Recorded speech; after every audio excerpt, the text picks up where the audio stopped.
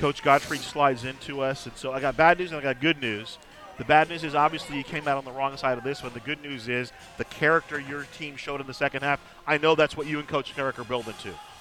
Well, I was proud of him for that, and I think the lesson for us is, you know, and you and I have talked about this a lot. We go to first 2 league games, we went on the road, we came back against Hawaii, and I thought we were step slow. And, you know, part of, you know, the process of becoming a good team is you also have to learn how to handle a little bit of success. We talked about that. We had a nice win against Long Beach. We come out in the first half, and we're running in mud. I mean, we got cement boots on, and it's not just physically, mentally, we're just not sharp. Next thing you know, you're down 5 points.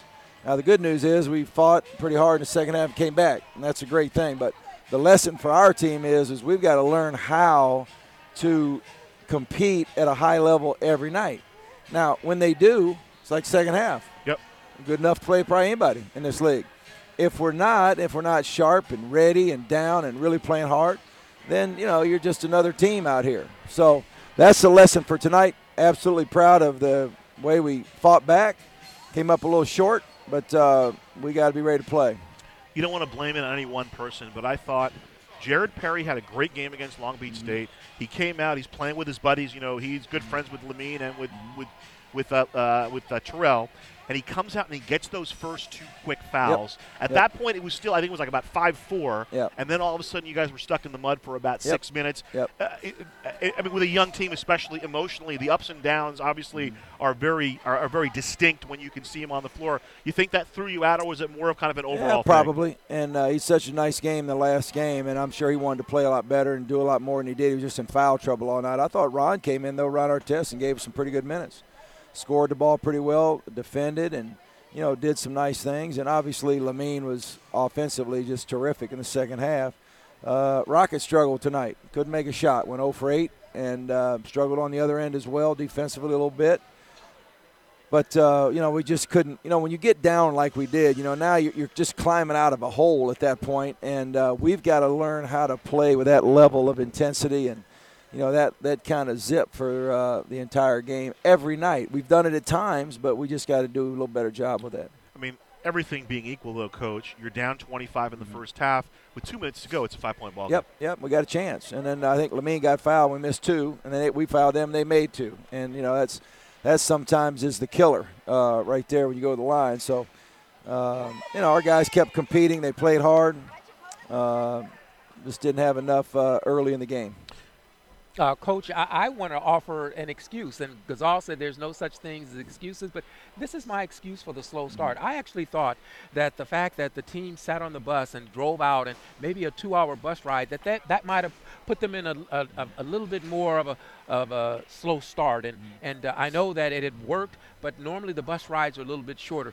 Do you put any stock in the fact that maybe they were just a little bit slow because of the ride? Zero. Absolutely none. I just don't believe in all that. I think, you know, these guys grow up their whole lives. They hop on a bus in high school, They go play, and they play basketball. I've had teams, you know, we flew at North Carolina State, landed in Syracuse a half hour before the game, rushed, played, and won. I mean, that stuff to me is not a factor. You know, a basketball player, you got to get yourself, we get out here, get loose, get ready, mentally sharp. I think more of it is when we have a little bit of success, it's then handling that where you don't kind of rest and relax and feel good and, you know, we're a little giddy and a little goofy and, you know, all that kind of stuff. And sometimes that's the difference in a young team and an old team. You know, old teams kind of know what's coming, and young teams are still, you know, you're kind of discovering it as you go. But that's happened to us a couple times. We just have to make sure it doesn't happen again. Did they do anything specifically? I mean, I know they did. Did what they do defensively bother Terrell? I thought he fought through it well, got 14. They did, but I think their size, you know, and their size and length. They blocked 3 of his shots, I think, in the first half. And, you know, and I don't think, you know, not all of that's Terrell's fault. You know, we weren't setting screens well enough. We weren't using the screens well enough. That's all part of that. Just kind of come out and you're going through the motions a little bit, and nothing seems to be very good. So sometimes it's not what you're running or what you're defending. It's how you're doing it. It's not what you're doing. It's how you're doing. Now, if we're going to go sharp and hard, we've seen it all. We're pretty good offensively. Yeah. We're just going to mosey through everything, then you're not going to be very good. And so we got to do a little bit better job with everything. Last thing for me, getting back to Rocket for a moment.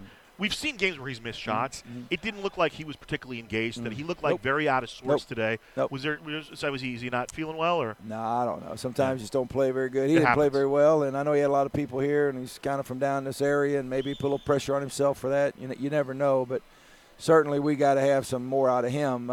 He goes 0 for 8, 0 for 5 from the 3, didn't score in 24 minutes, and that's we need a little bit more from that. Coach, I could be wrong, but for the first time, actually, I hear a disappointment in your voice that's a little different than some others. Did you expect your team to do – I mean, I know you expected your team to do better, but share with us – No, it's not disappointment. Here's the deal. I think if I bring my A game and you bring your A game and you beat me, I'll shake your hand and we'll walk in. But if you bring your A game and I'm not ready, and it's like we go play golf and I screw around for 5 or 6 holes, and that bothers me. And so for us, early in the game, we did not bring the level of intensity and readiness and mental readiness that we had to have in the game. At the end of the day, that's on me as the coach and our staff, but our players have to learn that lesson. All right, Got Coach. it? Thanks again. All right, guys. Mark Godfrey joining us on the postgame. We'll step aside and come back with more after this. Waba Grill postgame. The final score tonight, Fullerton 78-71 over the Matadors.